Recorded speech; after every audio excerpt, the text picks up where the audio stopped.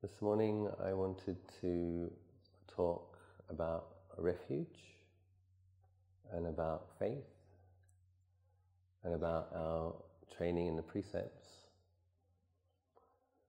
And I wanted to do the ceremony of taking precepts, going for a refuge, actually as a contemplation. I just ask how many people in the room consider themselves to be Buddhists. Please raise your hands. Is anybody not sure? That's okay too. Raise your hands. Okay, we've got a room full of Buddhists. So that would mean that most of us have done these ceremonies before many times. And it's important to have a look at what we're doing, why we're doing it, how we're doing it. We review what we're doing, and we're training in doing things with mindfulness and clear comprehension. So I like to have a fresh look at these ceremonies and contemplate them a bit, because they're very beautiful actually. And as with anything that we do habitually, it can become a little bit empty in a not such a good way. There's the other type of emptiness, profound emptiness, blissful emptiness. Your meditation and your contemplation will help you to realize. If you do your study, you listen to the masters, we hear that if one attains to stream entry, first stage of enlightenment, there's no more superstitious grasping at rites and rituals. Some modern people misunderstand this. It's a sense of Sotapannas don't grasp at rituals, therefore stream enterers don't grasp at rituals, therefore the rituals aren't important. That's not what the real practice is. Real practice is the method. So you have that, in a way, scientific bias in some respects. You know, grasp at the method. I think the correct way to understand it is superstitious grasping at rites and rituals, thinking that the rite or the ritual or the ceremony is the thing that will get you enlightened. That's the misunderstanding that falls away.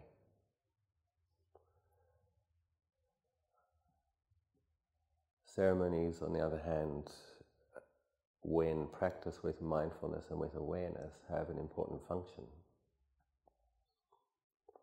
So even the stream enterers that I know do lots of ceremonies. They do them mindfully. And so it's understanding how to use something as a skillful means, as a tool, to help you to continue to train your mind.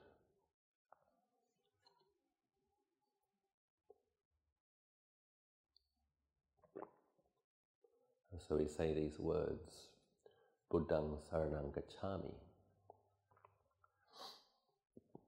I go for refuge to the Buddha. It's interesting that we say it for the second time and the third time in that ritual. I think there's a reason for this. I think Lord Buddha knew that we have a tendency to rush through things and not consider what we're doing. So even he's asking us to say it a second time, say it a third time. I think he wants us to think about this. So, Buddhaṃ saranam gacchāmi, I go to refuge for the Buddha. So I'm going to talk about these refuges, and after I've talked about them a little bit, I will ask you to repeat after me as a contemplation and as a way of engaging the ceremony, hopefully with a little more understanding, a little more sincerity and enthusiasm, and making the ceremony vibrant, making the ceremony something which generates energy, enthusiasm, faith, that we can then bring to our meditation practice. So what is Buddha? Who's the Buddha?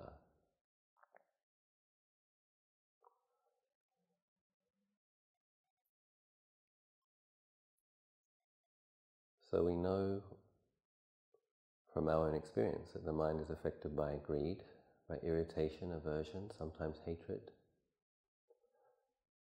Sometimes we don't recognize that the mind's affected by delusion because delusion deludes us. We are deluded. And it's when we train to recognize our delusion, delusion can start to fall away. But most of us as Buddhists will acknowledge that there is greed, there is aversion, irritation, hatred, and there is delusion. So Lord Buddha realized something beyond that.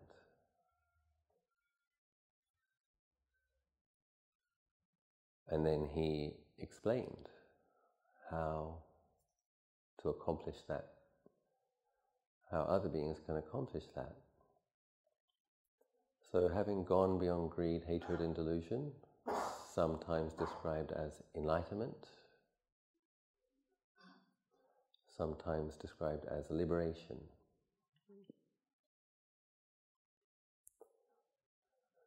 So what did he become enlightened to?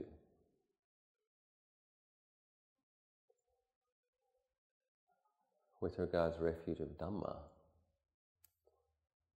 Dhamma is truth, nature. So it was in seeing the truth of things as they really are, with mindfulness, clear comprehension, quite a bit of concentration, the Buddha's mind was liberated. So it's through seeing ultimate truth, deeper truth, that the delusion fell away. Ignorance is the reason that greed, hatred and delusion continue to function in our minds. The remedy to ignorance, what does ignorance mean? Ignorance means not knowing. Not knowing things clearly according to their true nature. Because we don't know, we misperceive them, that's delusion. Because we misperceive things, that's why it's possible to be greedy, that's why it's possible to have aversion, irritation, even hatred. When the mind has enough clarity and mindfulness, really sees a body as just a body, arising due to conditions, changing, dying, and all of those thoughts arising due to conditions, changing, ceasing. Seeing that it's not a self, what is there to be greedy about? What is there to be angry about? Who is there to love and who is there to hate? And so it's through seeing Dhamma, the truth, that Lord Buddha became Lord Buddha, the one who knows ultimate truth. This is not an easy accomplishment. All of you who've been meditating for some time are aware that the power behind the habit is pretty awesome, actually. The various habits that we have, the things we crave for, the things we want, the things we don't want. And many times you come to meditate and you might know that various ways of thinking are deluded, unskillful, but they don't necessarily go away. Still thinking the same things or similar things. One gets a sense that these habits have some momentum. And this is, if you take what Lord Buddha said literally, samsara has no discernible beginning. It does have an end for the individuals who uproot their attachment to it. Literally millions of past lives, all of us. It's interesting, isn't it? We first begin to consider the concept of previous lives, future lives, as there's this limited personality with its perspective tries to imagine a few lives before and a couple of lives after. And Lord Buddha's saying, actually it's hundreds, thousands, millions of lives. I think this is an important, myself I believe this, I don't have any doubt. Having got a bit of a whiff, a bit of a sense for the power of my habits, I don't doubt that they have quite a bit of momentum behind them.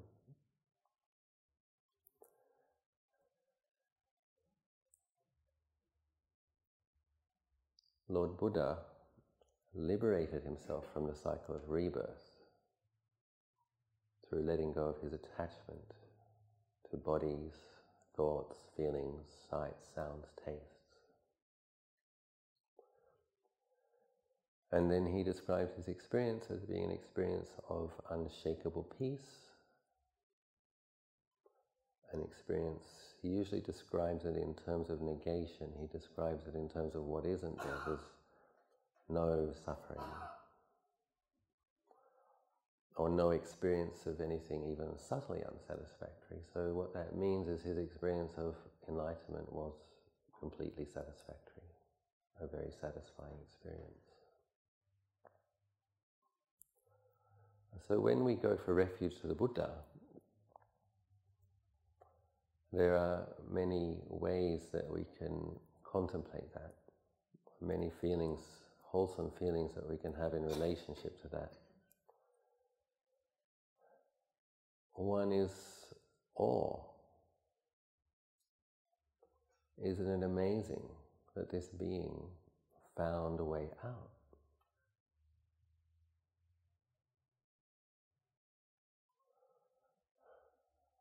And then that same feeling of awe you can bring inwards and understand, isn't it wonderful? Lord Buddha explained, that's my potential. Lord Buddha realized ultimate nature, his ultimate nature also, which is not self. We have to use a conventional speech where he realized not self.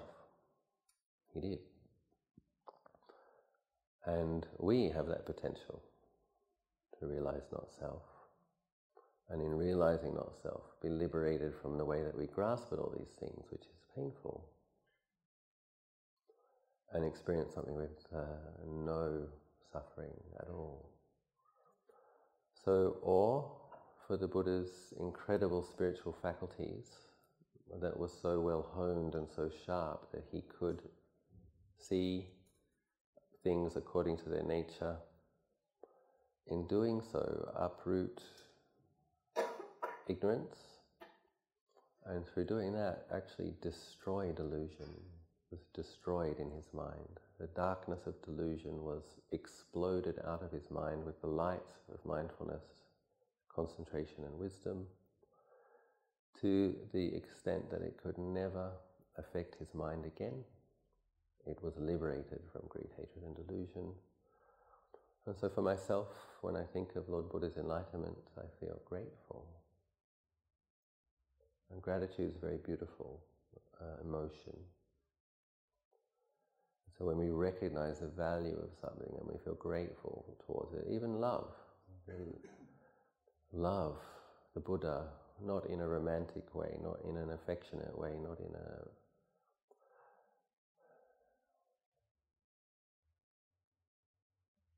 recognizing the conventional being that put the enormous effort into realizing that potential.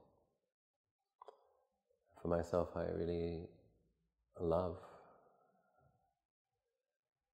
the Buddha's effort, the Buddha's spiritual faculties, the Buddha's wisdom, the Buddha's liberation. Allow the mind to love that. It's going to love anything. Love the Buddha's realization, love the Buddha's example, love the Buddha's qualities. It's very wholesome, because we all love things. We all want to love. It's like training ourselves to put this faculty to love somewhere where it's going to be most helpful to us. And so myself, I feel grateful towards, I feel in awe of the Buddha's realization, and I love the conventional Buddha. And in a way also that's a way of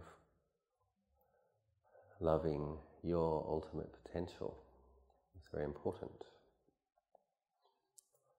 So it's putting something else in the habitual way that we think. We're kind of often judging our minds, judging ourselves, wanting it to be different. There isn't much of a sense of blessing yourself or blessing this incredible potential that you have. So in loving Buddha, in loving Dhamma, in loving Sangha, in recognizing that your nature is Dhamma, and when you realize Dhamma, your liberation will be the same liberation as Buddha. It's training yourself to appreciate and recognize something incredibly valuable, wonderful, beautiful in your own mind. And so when you go to the Buddha for refuge, you're also going for refuge to your potential. Buddha is not the statue.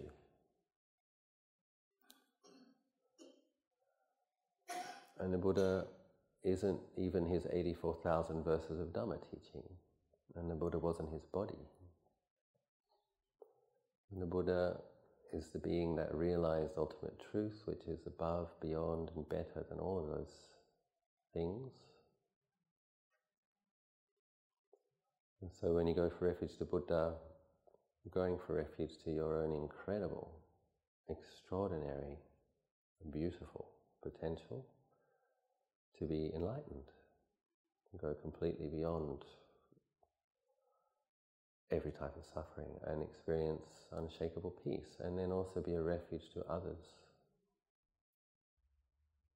If you realize that, you'll be able to help a lot of people.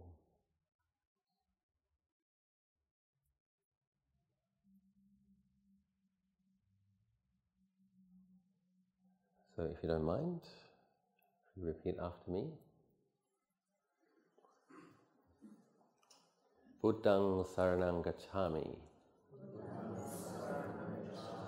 I go for refuge to the Buddha. Dhammang saranang gacchāmi. I go for refuge to the Dhamma. Sanghang saranang gacchāmi. I go for refuge to the Sangha. So I hadn't said much about the Sangha yet. Sangha is all of those wonderful beings that realized in the Buddha's footsteps what he realized. That's the monks and the nuns, the laymen and the laywomen since the time of the Buddha. Lots of devas too. So this is yet another wonderful positive affirmation. It's not that the Buddha was this fluke, only he did it because he's some kind of superhero. Millions, we don't know how many. Maybe it's tens of millions, maybe it's hundreds of millions, maybe it was billions, I don't know. But we know it was a lot. A lot of people realized the liberation that the Buddha realized. And that affirms his liberation, all of their liberation, and your potential to be liberated by practicing Dhamma. And so when we go for refuge to the Sangha, once again, just affirming that this path, the Eightfold Path, practicing, realizing the Four Noble Truths, cultivating the Eightfold Path, Four Foundations of Mindfulness, this liberates beings. It's liberated millions of beings. And as long as beings continue to practice it, it will continue to liberate beings. So that a little bit more about the Dhamma, those practices, the Eightfold Path. These are descriptions of what we need to do in terms of cultivating mental faculties and developing insight. The Dhamma is realized. So the Dhamma isn't on one level. The Dhamma is 84,000 Dhamma verses, a bookcase full of teaching. In terms of what it really is, all of those teachings are pointing to, we understand that the Buddha gave these teachings to different individuals. Some of those people were enlightened after hearing one or two verses. It's not necessarily the case that you have to study hundreds and thousands of suttas. We understand that the Buddha had the miracle of teaching. He knew how to teach people in a way that they would understand, and many of those people understood quickly because their spiritual faculties were right because of previous Dhamma practice. So Dhamma practice is these simple lists, the 5 spiritual powers: faith, energy, mindfulness, concentration and wisdom, lead to the deathless, merge in the deathless. I love that list, it's so simple. And you have faith, you stimulate your faith, generate your faith, gives rise to energy, appreciation, gratitude. The mind's very wholesome with those qualities. And then you apply that wholesome energy to being mindful of the object. Being mindful of the various objects, collectedness arises. There's more stillness, collectedness, spaciousness, concentration. And then you perceive things more accurately as they are, arising and ceasing, arising and ceasing. Seeing that clearly, sense of self drops away, and you experience not self. It isn't a self. I'm deludedly grasping at it as being a self, but when I see it very clearly, it's not. And seeing it clearly, it lets go. The mind lets go of it. You experience the mind without the self-construct, self-concept, self-grasping. So Dhamma, practice, is occurring in your mind, and Dhamma realization is occurring in your mind. And all of the teachings are pointing us there. One of these wonderful phrases in the sutras, it's within this fathom-long body that liberation occurs. That doesn't mean the liberation is going to occur in your bones or in your blood. What it means is that liberation occurs within the very space that your body is. It occurs in your mind, in the center of your body. So refuge in Dhamma, these simple things, these mental faculties that become mental powers, faith, energy, mindfulness, concentration and wisdom, lead to the deathless, merge in the deathless. What does that mean? That means that these 5 things, when cultivated, will liberate you completely.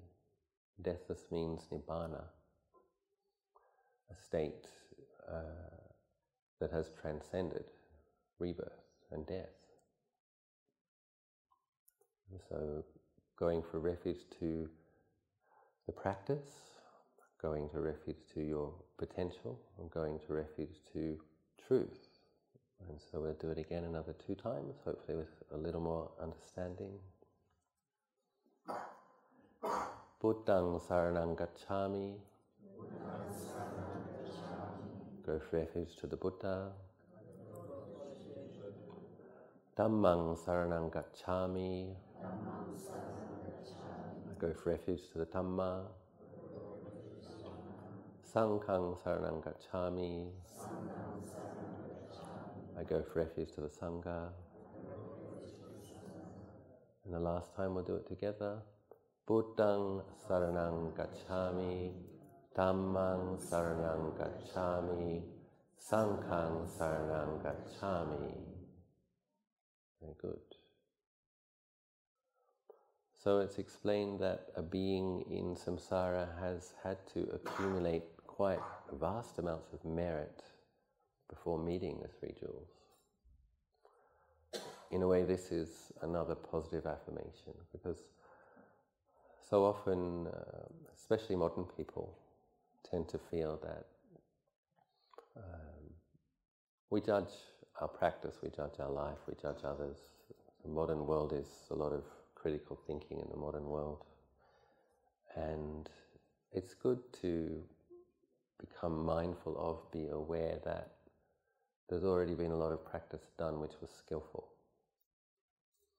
So you don't meet teachings about how to realize your most subtle nature and your ultimate potential if you haven't been extremely generous for many, many lives. And if you haven't developed a genuine, true, deep, loving appreciation of virtue, ethical conduct. So that's already accomplished. I like to mention to people, you already accomplished millions of wholesome, skillful, generous, kind deeds. And you already trained yourselves to behave morally, ethically, responsibly, skillfully, hundreds of lives, possibly thousands of lives. I really believe that, because you don't meet this teaching, you don't get this path of practice, you don't get these pointers about how to get liberated without a lot of auspicious supports. So unfortunately, if what Lord Buddha says is true, more beings in hell and more beings as ghosts than there are human beings, I have a terrible feeling it's true. So with that perspective, you understand that if you're deluded, you're ignorant, and you don't know how to relate to these greedy thoughts, angry thoughts, and you act on them, that's what happens. We get frustrated. You try to find a way out of your frustration. If you try a bit more greed, a bit more aggression, a bit more anger, you're going to get in a lot of trouble. But that's what most people do. The frustration gets to a certain point, and then you think, okay, it'll be through fulfilling a certain passion that I'll get a relief from my suffering, or expressing my irritation, anger, I'll get a relief from this suffering, and of course it makes it all worse. You can't see that very clearly when there's a lot of delusion in the mind. So a lot of beings, having made mistakes, not seeing things clearly, have found themselves in a much more difficult situation than the one we're in. And so we have compassion for that, but the point that I'm making here is recognizing that where you are is okay. In fact, where you are is very good in the samsaric perspective. Because I think human beings actually have quite a gift for feeling sorry for ourselves. And if you recognize that you're very fortunate, and it's definitely a workable situation, then you can drop the pain of feeling sorry for yourself and stop wasting energy as well. Waste a lot of time and energy feeling sorry for ourselves. And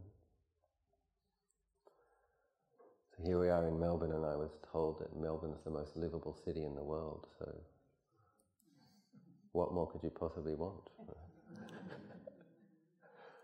But I know that that could be very depressing, can't it? Here you are in the most livable city in the world and you still feel frustrated and depressed and feel sorry for yourself.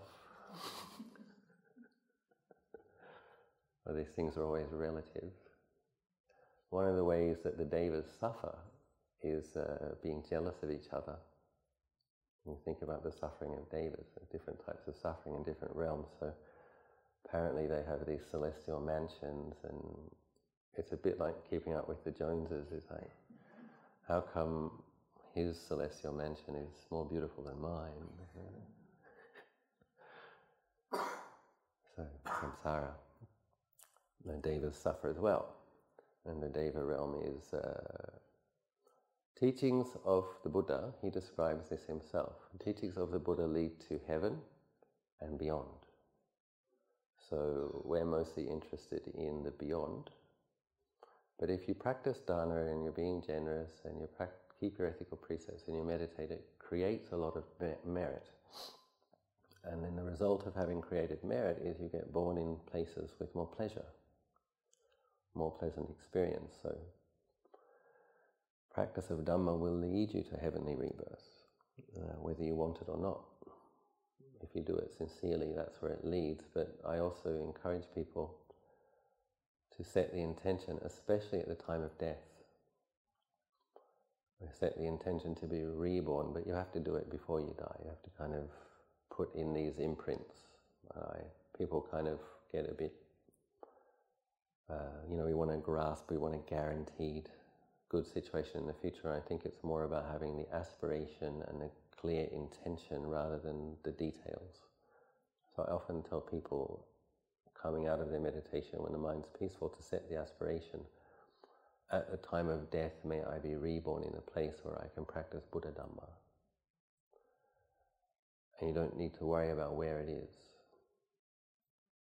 Just have that intention very deeply in the mind at the breakup of the khandhas, the body and the mind at the moment of death.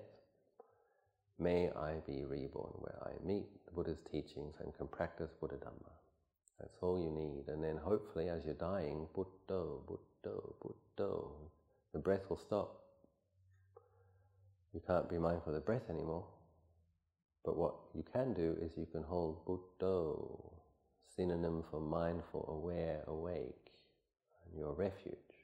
Buddho, Buddho, Buddho. If you can hold on to that as you're dying. And you've already set your intention. It's a bit late then to be worrying about where you're going to be reborn, actually. Because the life that you've lived before you die is what's going to affect your rebirth more. The last thoughts are important. Ajahn, I've asked him about this, and he explained that two things are most important. The level that your mind has habitually been on throughout its life.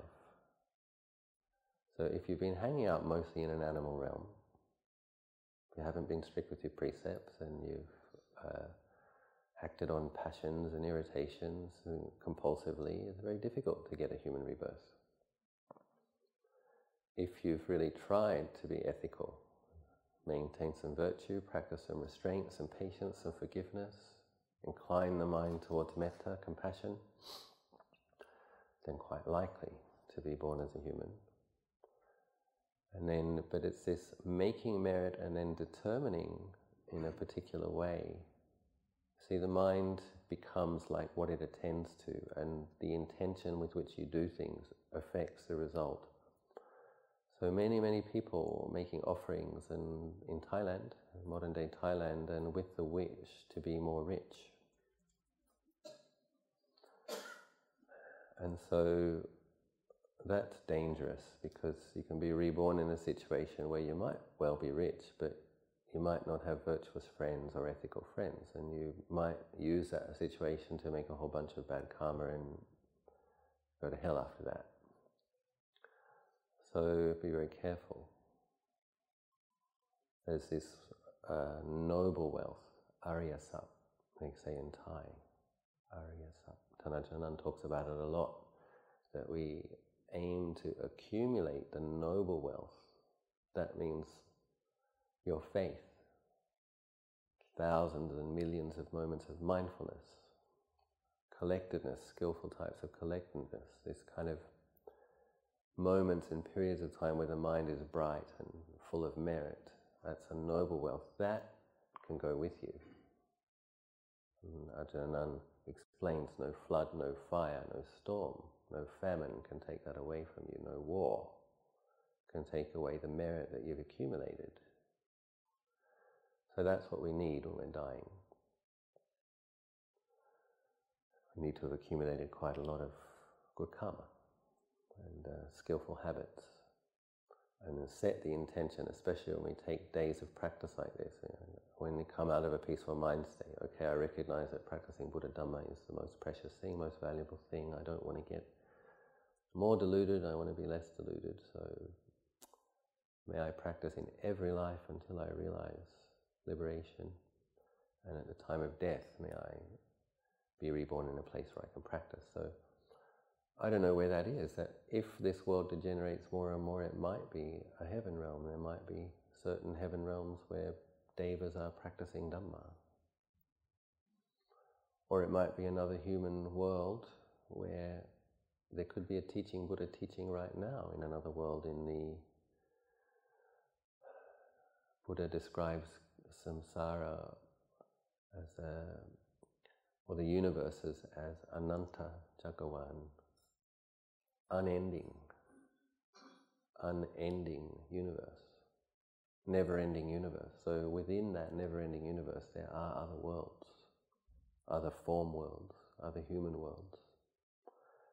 So the condition that gives rise to human birth is having kept 5 precepts. And the condition of meeting the Buddha's teaching is having practiced Buddha's teaching.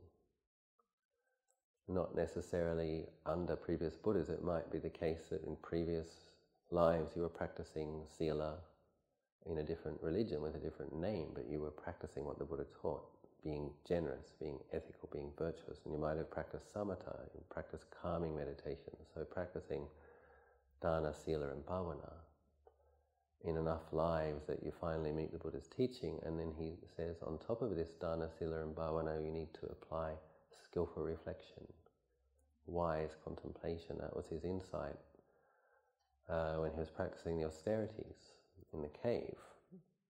He realized that the extreme of patient endurance with painful feelings, racking feelings, wasn't leading onwards. He remembered the time that he had attained to a jhana under a rose apple tree as a young prince.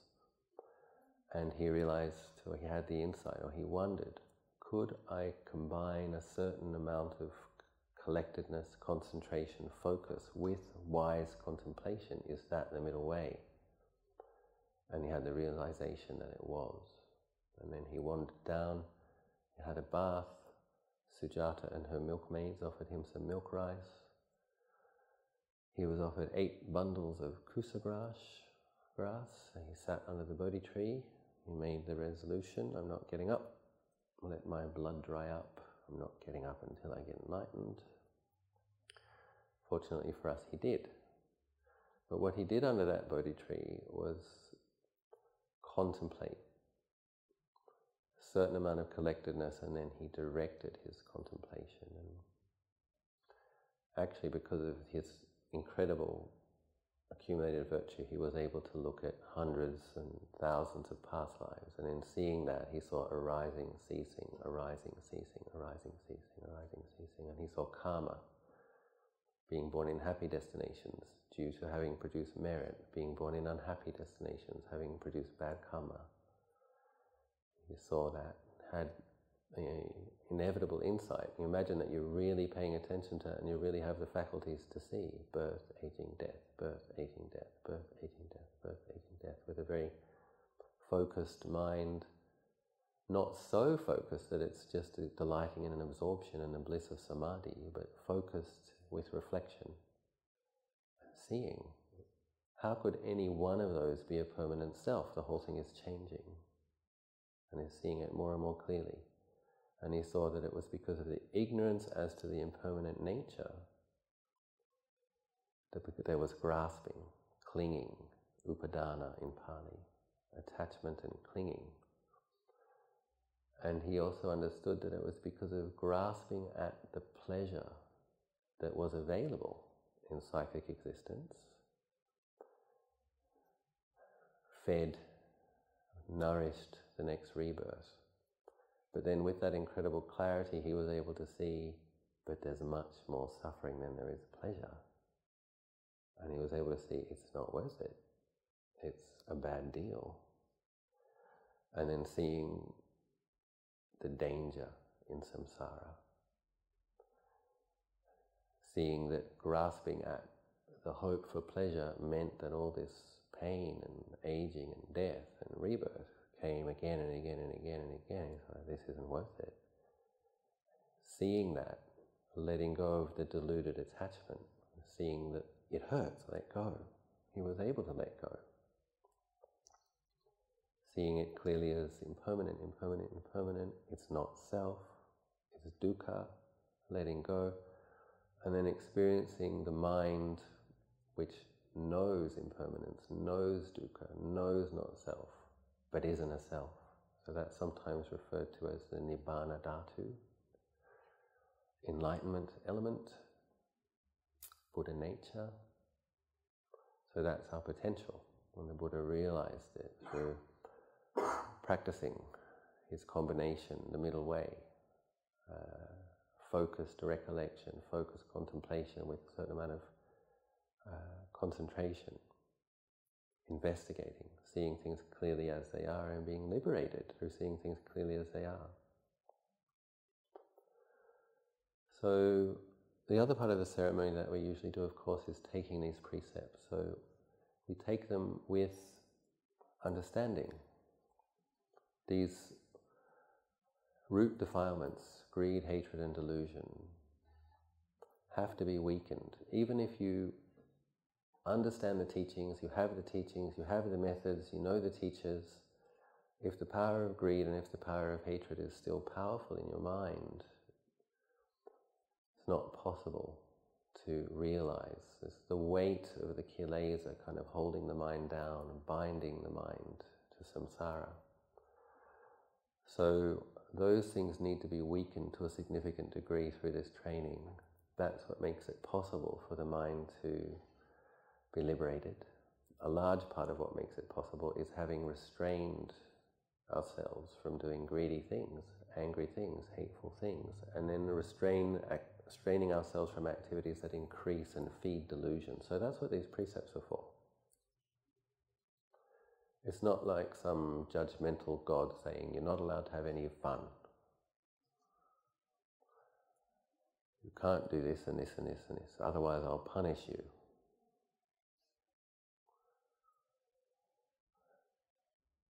I don't think any gods think like that anyway, by the way. It's a misinterpretation. What Lord Buddha is saying is that if you kill beings, your own life will be shortened. This is karma. You will cause pain. Beings cherish life. They don't want to die. When you cause, the thing that can cause a being the most trauma is killing it. So if you kill beings, there's an enormous amount of trauma is occurring in their mind, and then on top of it, you're decreasing your own future lifespan. You're going to be born young. Sorry, you're going to die young. So this is dangerous. Suppose you finally meet the Buddha Dhamma, you're finally practicing, and car crash. Or you get sent to war. That happens a lot in samsara. The women are burdened with having babies, not having enough time to practice, too many kids, and the husband gets sent to war. Die. Get sent and make a lot of bad karma as well. So in this life, if you've been fortunate enough not to have too many babies, and if you haven't been sent to war yet, if you've got a good opportunity, that's what happens, isn't it? You look back at medieval history and even recent history, even now. So panatipata veramani sikkhapadang samadhiyami, we're going to go through that again, but we understand that Lord Buddha, out of compassion, it makes it really obvious to us, because he cares. He doesn't want you to make karma with hatred. It's not possible to kill a being, even if you're hungry and you need to eat, it's not possible to kill a being without a moment of hatred. When you kill it, there is a moment of hatred. You can't kill another being without that. And people deny this. People justify it in various ways, but basically if you're killing beings, there's a moment of hate involved. And that's very bad karma. That means that a hateful being is going to pop up in your future and kill you. That's not a good thing. So we avoid it at all costs. Obviously the occasional insect, no need to be incredibly paranoid about that, but to be, apparently the Dalai Lama kills mosquitoes, so we don't. In Thailand we don't. We have to blow them away. Train ourselves not to kill them. Blow them away. So it's an important practice, this taking it seriously. I undertake the precept not to kill any beings, not to take life. It actually forces you to practice more patience, more compassion, and just, okay, the mosquito wants to live, the ants want to live, the cockroach wants to live. I know people often ask monks, if my house is infested with cockroaches, what do I do? Okay. Sometimes you might have to take on some karma, but it's a generally good practice, isn't it, to mindfully, carefully catch the spider and take it outside. There's moments of compassion and metta and consideration involved in that process. I think beautiful.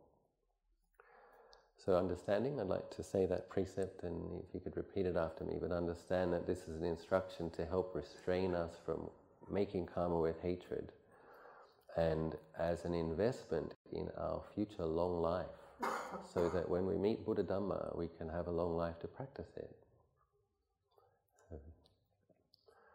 Panatipata veramani sikkhapadam samadhiyami.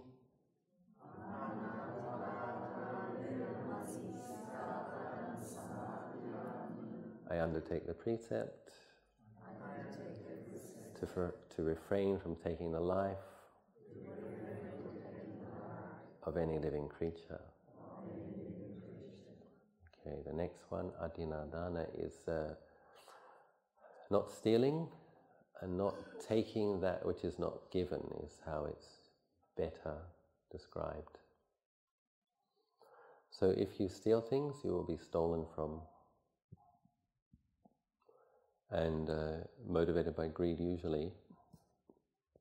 So once again, trying to restrain this greed energy, understanding that greed for pleasant experience is what thrusts us into birth after birth after birth.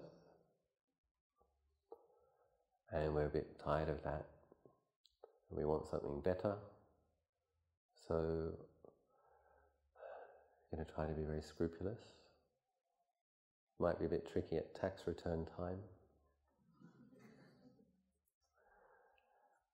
If you really want to be liberated, if enlightenment is the most important thing to you, if by law you're supposed to give it, I would give it. And, it's only money. It's an interesting comment actually, it's only money. How many people think it's only money? It's money. No, it's only money. If you don't have enough, it's very serious, isn't it? It can be difficult. But if you understand that your virtue and your ultimate nature that you want to realize is much more valuable than money, you won't do sleazy, shady, crooked things in order to get it. Even little sneaky things. Another thing about it is if you give things happily, give things generously. Okay, can you do that? Can you, when it comes to tax return time, I say, okay, I happily give this to the government. And okay, you might not want to support wars and you might not want to support other things, but it's like, okay, I give this to the hospitals, I give this to the daycare, I give this, Think of the ways that you approve of the government spending your tax money and then happily give it, because then it's like a transformative dana. Okay, I have to give it, I'm going to find a way to happily give it. There's ways to relate to those things where we don't have to resent things, but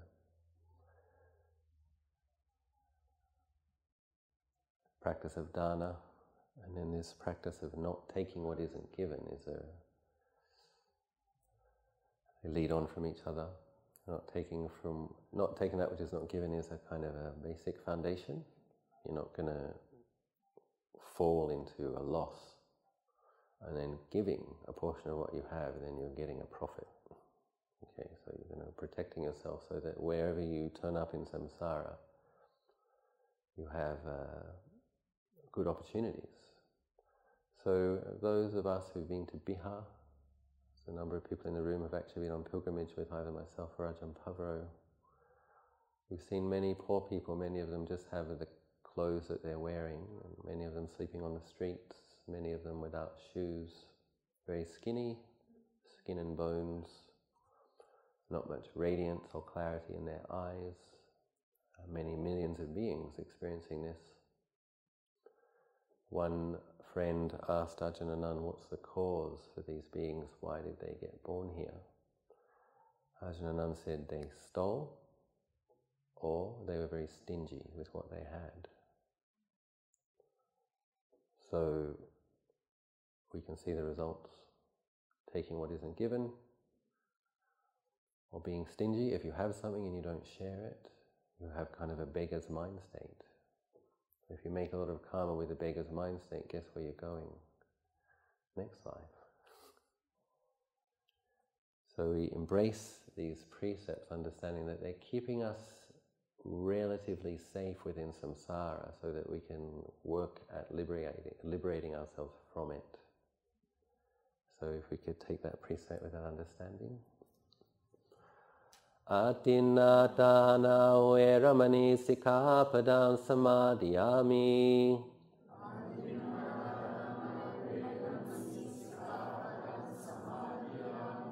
I undertake the precept to restrain from taking that which is not given. Okay.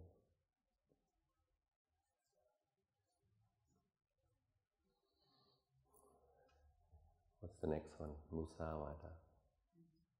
Sometimes get the order wrong.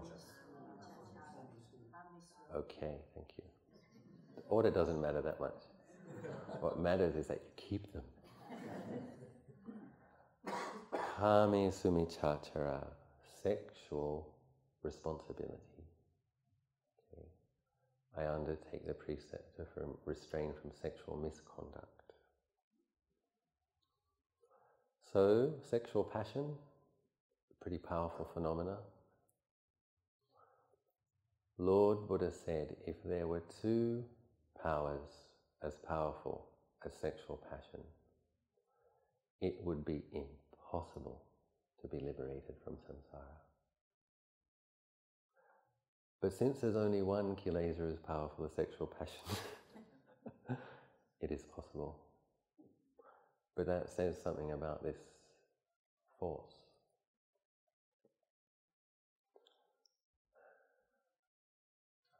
Remembering the Buddha's insight under the Bodhi tree, grasping at the pleasure that is available within conditioned existence, that's what binds people to the round of rebirth. You want more of that pleasure. It's important to understand that there's a certain part of the mind which is never going to feel that it's had enough of that pleasure. It's addictive, it's intoxicating, it's fleeting, it's temporary. But the thing about anything which is addictive, you want more. And the Lord Buddha explains there is no river that floods like craving. The craving in the human mind floods more than any river. So that's another very powerful metaphor. So just so that you understand, I have to be honest, I've been a celibate monk for 20 years. And I think I'm very grateful for the monastic container because it just doesn't give you any room to wriggle. You have to keep the most strict standard of celibacy. And I find it very helpful because I have a terrible suspicion that if I was a layman, I might struggle with this precept. Knowing my artist nature and greedy character. But I also aware that I must have been fairly moderate and fairly well behaved, or I wouldn't have had the merit to become a monk. But just seeing what goes on in my mind in moments. That fascinating promise, you can lose yourself in some reckless abandon, get lost in some pleasure. That's it, isn't it? It's like a temporary response wanting to get away from some suffering. Okay, dive into sexual passion, what's that like? Fall in love, have an affair. You just need to read the newspaper and see how many people got murdered by their partners or when they decided to do that as an experiment. Apparently Thailand, it's a little bit rude, I'm not sure if I should say it, but anyway, we're having a contemplation about samsara. Thailand has the best microsurgeons that have been trained to sew penises back on. Because Thai women are somewhat renowned for chopping it off when he's asleep. And the really upset ones are sometimes fed it to a dog quickly, flushed it down a toilet. I've even heard they've been put in blenders. Ouch. Anyway, since we're having a contemplation about samsara and what's possible in samsara, and the way these precepts can protect us from painful consequences, another thing is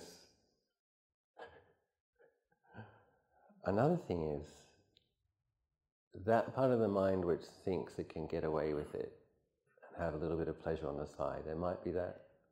Maybe everybody in this room has kept their 5 precepts perfectly, I hope so.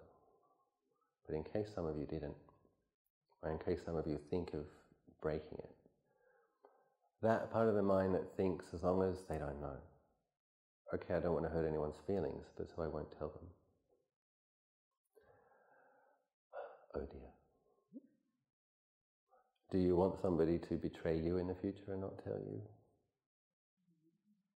Does anybody want that? Do you want the person who you trust most, who you share most with, to start doing things behind your back without telling you? And the problem is, truth has this tendency to make itself known at some point. So the best kept secrets. There's a Jewish saying, I think, if you want someone to keep a secret, tell a dead person.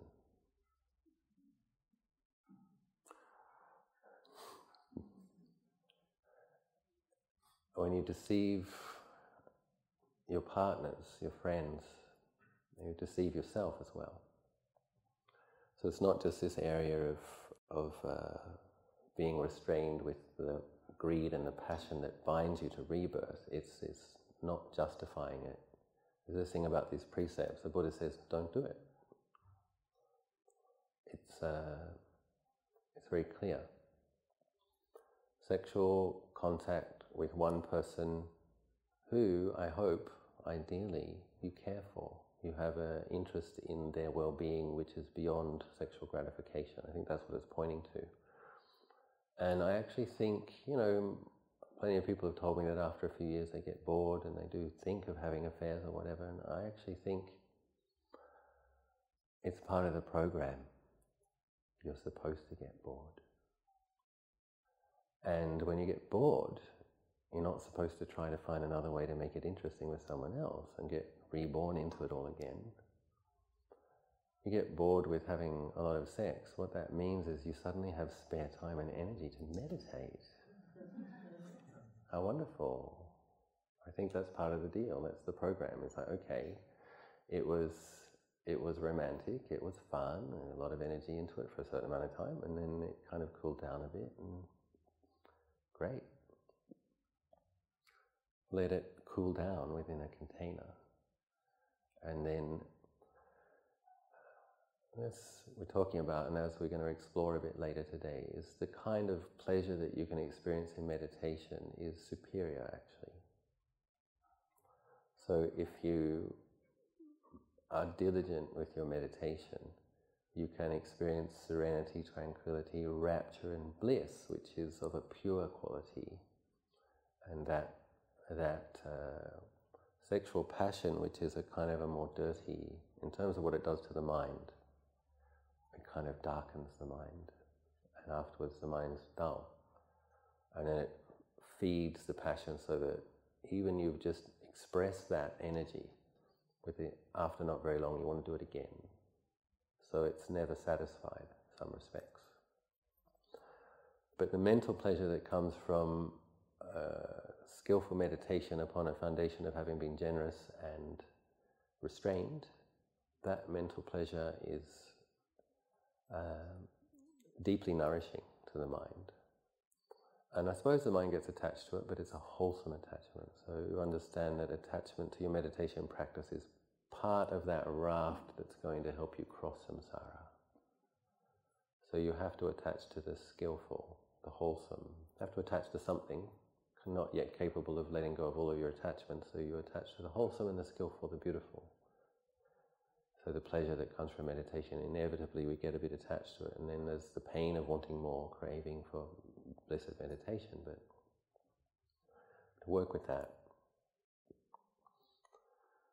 And so out of compassion for yourself, not wanting to make, that's another thing, isn't it? If you if one does break precepts in this area, I think it does affect one's self-respect and dignity. So on one level you can justify it. It's normal, and passions, nature, the way human beings are, whatever. But the fact is, if a person is promiscuous or sexually compulsive, they tend not to have much self-respect, not much dignity. They don't like themselves very much. So as a gift to yourself for your own self-respect, dignity, in recognizing your deeper potential to experience a purer and more serene, more beautiful type of pleasure, and then also in not wanting to hurt the feelings of others and in not wanting to have your own feelings hurt in the future, we kind of embrace this training as a way to evolve sexual passion, contain it and evolve it. Sometimes this is a word called sublimation. You're taking something, a lot of people think you shouldn't repress. It's a very clumsy understanding that a sexual energy, you either repress it or you express it. There's nothing else. This is very clumsy and limited understanding. The contemplatives in every tradition understand that if you mindful of it, practice patience with it, train the mind to lift this energy from the base chakras into the heart chakra, from the heart chakras into the crown chakras, then that very energy which gets expressed with its loving passion with one person or several people can become boundless loving kindness for all beings filling space. So it's not the case that if you don't express your sexual passion that you're going to become some repressed, sick, deviant that fantasizes in unskillful ways. You allow that energy with patient endurance and with contemplation and with applying yourself at new habits, more skillful habits. That energy comes up into the heart chakra, and it's possible to love all beings with impartiality rather than a romantic infatuation with just the one that you think is beautiful or handsome or sexy. So you don't need to worry that by not expressing this that you'll become a deviant. You can have confidence, I believe, that through skillful restraint, you're allowing a certain amount of energy to build up in the mind. That's a good thing. But that energy can be cultivated, channeled, refined, developed. And then you experience very blissful, boundless, noble mind states. So hopefully, with a little more understanding, take that precept. Kame sume chachara ueramani sikapadam samadhyami.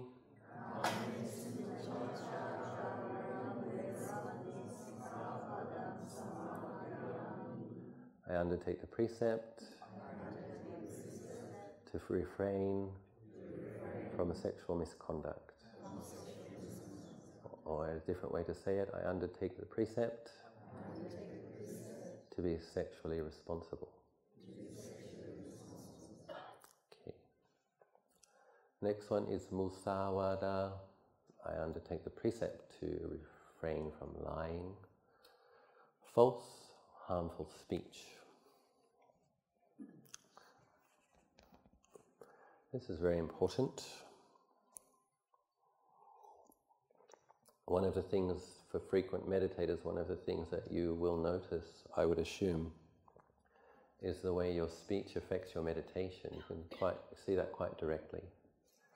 Come to these meditation retreats or do meditation retreats, or even you meditate at the end of the day, and then if you said something that was unskillful, harsh, gossiped about somebody, or there's the part of the mind that will justify why she was wrong, why he was wrong, why I'm right saying what I said, and why they really are, that angry, judgmental energy. But there's the more sensitive part of the mind that wishes it didn't say that actually. It's kind of wasn't very nice. So there is that in the mind that recognizes when we've acted on our irritation, our aversion, our hatred, our impatience. And also when you've told an untruth. Now, Truthfulness, this precept, we aspire to realize ultimate truth. We aspire to understand the nature of the world, the nature of our bodies, the nature of our minds, so that we can be liberated from delusion.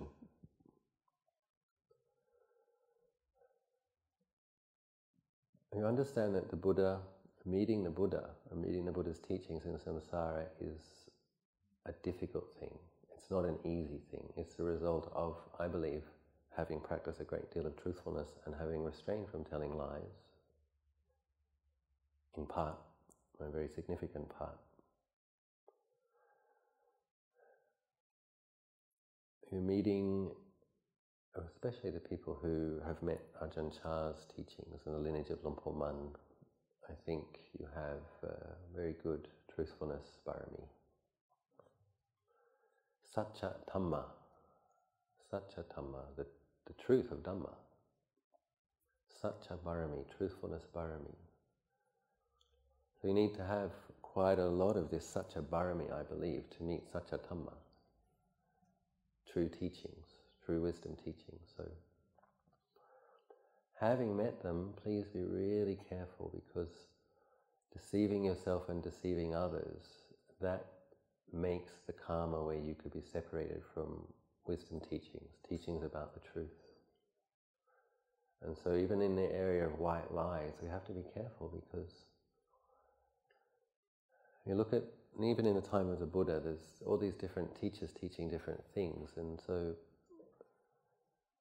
and in looking at Thailand now, there's ways that the Buddha said about his own teachings that they won't disappear overnight. He said they will change slowly and they'll still be called the Buddha's teachings, but they won't be what he taught. So that's a bit scary. So if the Buddha Sasana does last 5,000 years, as some people believe it will, what people understand the Buddha's teachings to be will have changed from what the Buddha taught. And so when you have the good karma to meet the teachings of contemporary arahants, which I think we have met when we meet Ajahn Chah's teachings, some of his disciples' teachings, then talking about those practices which lead to your liberation, is wisdom teaching of the purest and most useful for your samsaric situation, how to get liberated. So you must have been immaculate with truthfulness in the past. And there's really no other way that you meet the purest teachings on the truth without that. I believe in karma and things being dependently co-arisen, as we do, as Buddhists. So now we have to protect that, because you're living in a time where virtue is degenerating and where other people's standards around these things are much more wishy-washy or even poor. So we understand that because we want to continue to meet wisdom teachings about truth, don't want to make any karma with deception, deceiving yourself or others, because in the future, suppose you meet a charismatic teacher which is teaching things which sound true, but if he's off a bit, and then you really have a lot of faith, then we can see what happens with suicide bombers. If you really believe that you get to live in a heaven realm because you blew yourself and a few other people up as an offering to God, you might believe that. You might even die with a rapturous mind state if you really believe it. But unfortunately, I think just a few moments after that death, I think you would find that you're not in a heaven realm. So what people present to us as the truth is a kind of wisdom teachers, the wisdom teachings and teachers that we meet will depend upon how much we have deceived or not. So when it comes to maintaining this precept as purely as possible, just remember, I really respect truth, I really love truth, I really recognize it in my own practice. When I see things truthfully, I suffer less. I want to be liberated by the truth. Because of that, I'm going to be really careful not to tell lies. And with the harsh speech and harmful speech, just seeing, you meditate more and more how it affects your own mind. When you have harshness, this anger, hatred energy, when you make karma with it, your mind is hard, it's contracted, it's hot. And coming back to the self-respect, the dignity. If you don't gossip a lot, and if you don't have a lot of harsh speech, you come to meditate, the mind feels okay already. There's nothing pressing on it to feel bad about. And so the meditation will deepen more quickly, more easily. But if you come to your cushion and, as you've been saying, not very nice things, sarcastic things, and hurtful things, nasty things, and you come and sit, then it's like, oh, it's not an easy mind to sit with if you don't like yourself, you don't like what you did with your speech. So then that also comes in the area of, it's not just what you say, it's what you allow yourself to listen to. So in terms of the kind of entertainment that you consume. So a lot of comedians, a lot of jokes are usually at other people's expenses, aren't they? And so this affects that if you like to watch comedians and you're kind of laughing at other people. And that's not necessarily very wholesome. And so giving some attention to the kind of entertainment that you consume. Are we listening to skillful speech? And or are we listening to harsh, harmful, gossipy, sarcastic speech? And try to be restrained, because it's not just what you say, it's also what you ingest. What you give attention to will affect what you do yourself. So showing some discretion with entertainment, and also through association. The sutta that was taught to a radiant female deva in Jetavana came down and said, Lord Buddha, devas are interested in happiness as well. What practices bring the highest blessings? The first thing he said, don't associate with fools. The very first thing he said. Associate with the wise. This brings the highest blessing. So in terms of what's the television are you watching, are you associating with fools? Possibly. Associate with the wise. What could you be doing instead? Listen to a Dhamma talk, read a Dhamma book. So we take that precept. Musawada eramani sikkhapadang samadhiyami.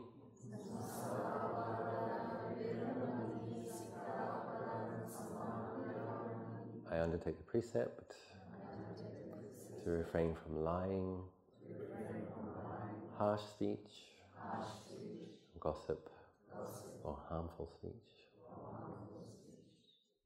Good. The last one, intoxication. Sura Merya Maja Pamadatana. So Ajahn, we lived with him for a few years, and he gets these different crowds of people coming into the monastery on different occasions. And so for the Thai New Year, people will come to make a lot of merits occurring now, actually, Songkran in Thailand. 3 days, people throwing water on each other and drinking quite a bit. A lot of people. A lot of road deaths, unfortunately, this time of year. So Ajahn often says to that group of people, he says, you guys are already drunk with your property, with your partners, with your children, with your thoughts about the past, with your thoughts about your future, with your worries. I said, why would you do anything else to make your mind more drunk than it already is? Please be moderate in this area. And so the mind is intoxicated already with delusion, greed, hatred and delusion. And if you add drugs and alcohol to it, it darkens it further. So if you understand with our current spiritual faculties that we're in a darkened room and we have a little flashlight, okay? That's where we are now, and the Ajahns are saying there's a path there, out the door there, okay? But if your batteries go flat and the room becomes darker, the chances of finding that door are going to be much less. So this is what drinking does. It takes your clouded mindfulness and makes it muddy mindfulness, murky mindfulness. And I have an example, one student and friend who used to drink quite a bit of wine, and he gave it up at one point. Actually, I'd been encouraging him for a couple of years, and I actually told him, I'm no longer going to encourage you unless you keep this precept strictly, because there's no point. And he's like, what? Yeah, you heard me. You don't have to keep giving quality attention to people if they don't deserve the attention. So that was a bit of harsh feedback. It's like, but it was after a few years of explaining why to keep this precept. And he did. He kept the precept, and he noticed that it made a huge difference to the clarity in the mind. And then he had one drink,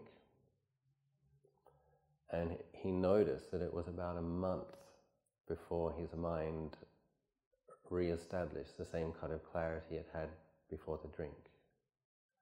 So this is the kind of thing that you'll only know if you're really strict with it.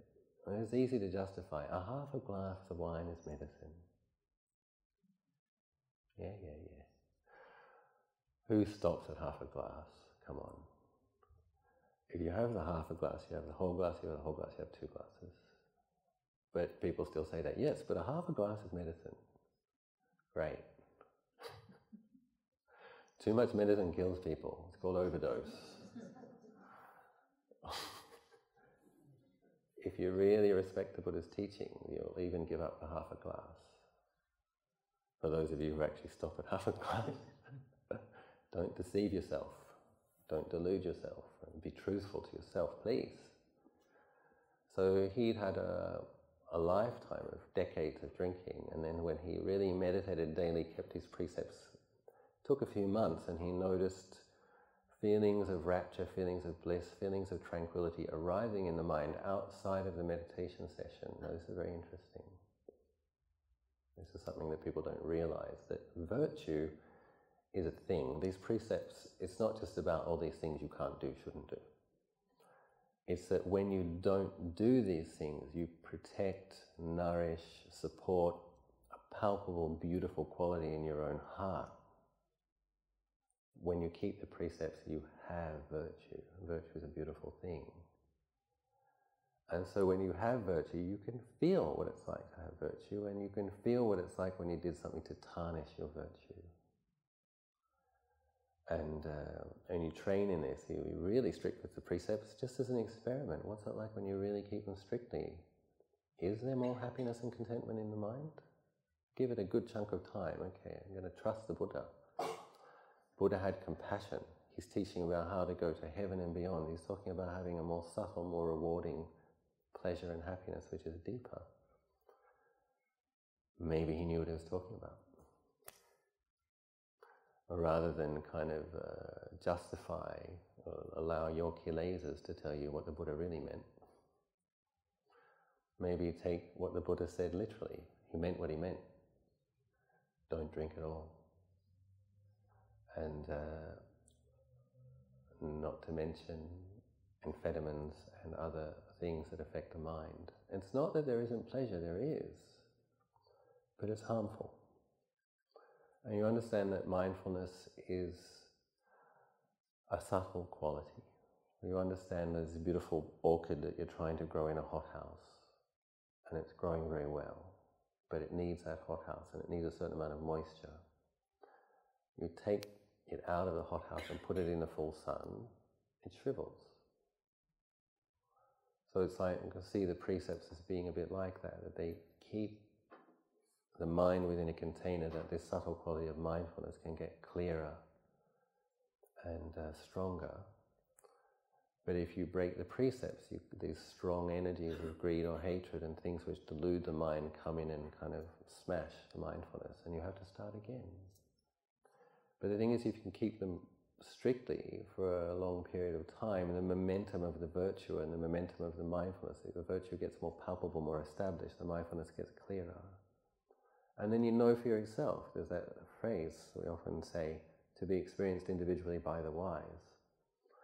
You know for yourself that when you keep the precepts more strictly, you'll feel more contentment, more well-being, your mindfulness is better, and your meditation is deeper.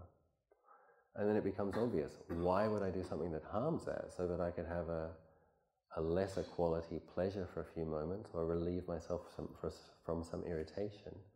Why would I swap the deep well-being that I have, the foundation for blissful mind states, why would I swap that for something else? So we take that precept. Surap merayama japamadatana veramani sikhapadam samadhyami.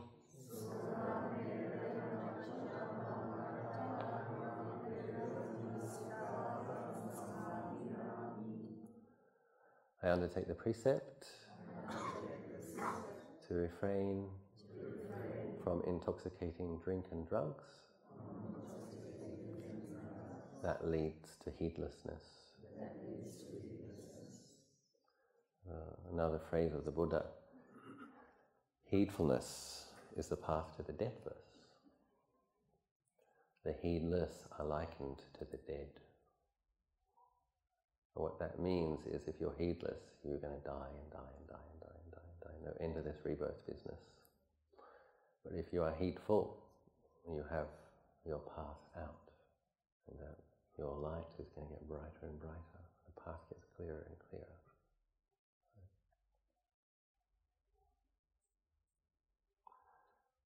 So that's the morning reflection on the refuge, on the precepts, the training, why we undertake it, how we undertake it, how we relate to it.